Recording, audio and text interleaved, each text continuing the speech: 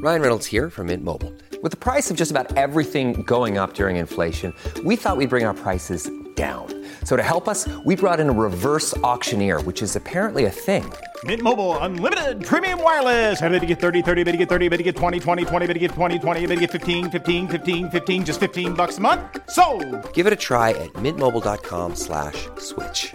$45 up front for 3 months plus taxes and fees. Promo rate for new customers for limited time. Unlimited more than 40 gigabytes per month. Slows full terms at mintmobile.com. Welcome back to the program. Ed Keenan with you, in for Alex Pearson, and lots more to talk about throughout the program. Coming up shortly, we'll be talking about the sort of. I know Alex has been very concerned about this. The person who escaped, he had found not criminally responsible in a murder and escaped the country. We'll have some updates on that shortly, but maybe more from the good news file immediately. You may have heard a few months ago that the town of Innisfil, Ontario, became the first in the province where you can pay your property taxes using Bitcoin, cryptocurrency. Today, the local mayor of Innisfil said that there's already been a couple people, she thinks two, who have paid their property taxes in Bitcoin, but that is not just a matter of, how many are doing it today, but that it's about being future ready. Joining Innisfil in accepting cryptocurrency soon is the city of Richmond Hill, which is negotiating with the same digital currency platform to provide a payment processing solution for residents and businesses who wish to pay their property taxes in Bitcoin after a July 10th vote to enter into an agreement with them. Joining us now on the phone to talk about this digital currency future is the Deputy Mayor of the City of Richmond Hill, Carmine Pirelli. Welcome to the program, Deputy Mayor. Thank you, Ed. Welcome to Richmond Hill cryptocurrency. Yeah.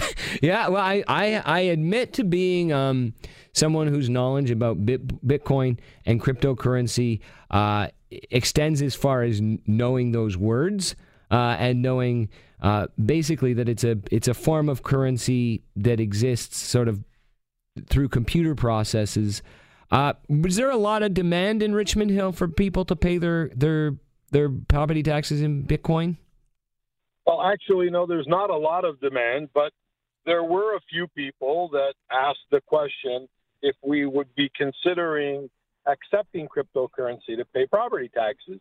And the key counselor on that was Counselor and the other deputy mayor, Joe DePaula, who brought the motion forward.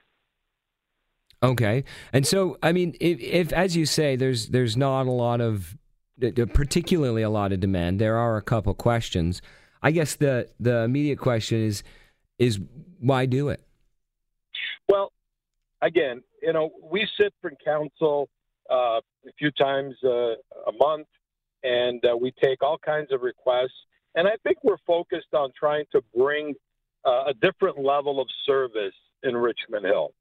And if it really has no cost and no risk to the city, what would be the harm in allowing some of our residents, might not be many today, but probably growing in the future, to pay with this cryptocurrency? Like yourself, I'm not very familiar with how this digital currency works. I'm kind of afraid of it personally. But as a counselor, my concern, and I think the concern of my colleagues as well, was, look, are we going to accept the actual cryptocurrency, or are we going to accept Canadian currency? And the answer to that, Ed, was very simple. What's happening is there's a mediator between the person who owns the cryptocurrency and the city of Richmond Hill.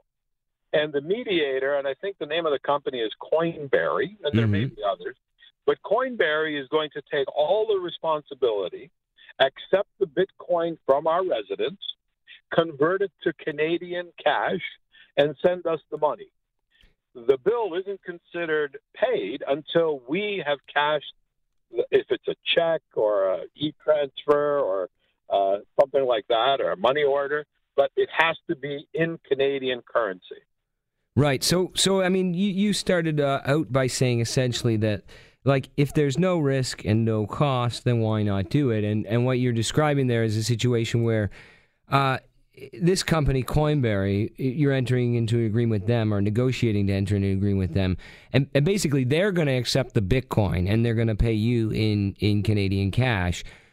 Now, one thing that many of us who don't know too much about Bitcoin do know is that it's a currency where there have been wild fluctuations in the value, right? Like a lot of people thought, oh, you should get in on this now because the price is going to go way up. It has gone way up. It has at times gone way down. Is the city of Richmond Hill insulated from that currency risk? Like, is Coinbary accepts all of that? 100%. Like I stated before, Ed, if all we're looking at is how we accept only Canadian currency. So Bitcoin, the question has been asked, what happens if, for example, today Bitcoin's worth $1,000 a coin and the tax bill is $5,000?